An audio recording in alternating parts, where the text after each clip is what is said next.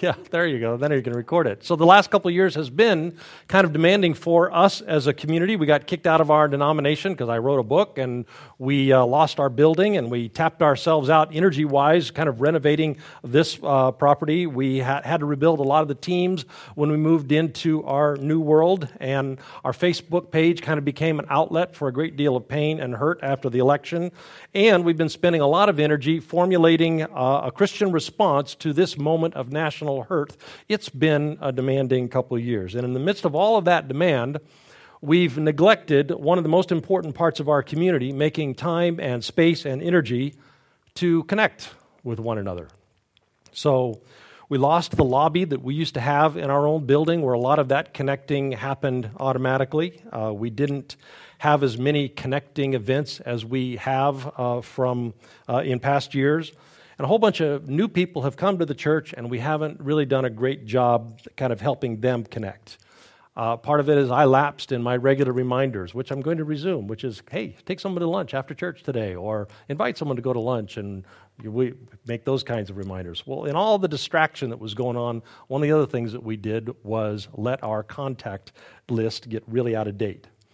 So as we're getting ready for each fall, we always ask the discerning questions. Where will we grow this year? Where will our health be this year? Where shall our energies be focused this year? And this fall, a big focus will be reconnecting with one another.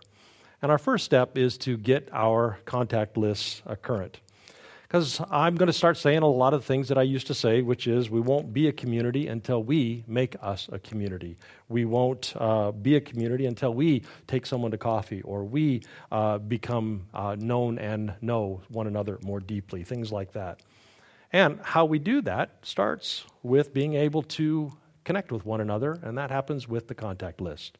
So in the old days, I'd run around with my cell phone, and I would take pictures of people, and I would get your contact information. And so my Google Contacts became the church, contact list. So I would just print it every once in a while. We can't do that anymore. So we've got a much better system, far superior now.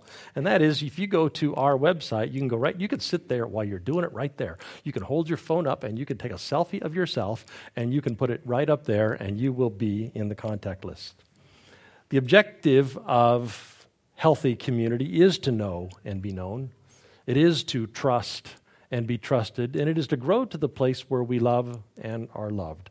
And it's a process that takes time. We live in a individualistic, fragmented society. It takes intentionality, and it starts here with something like a current contact list.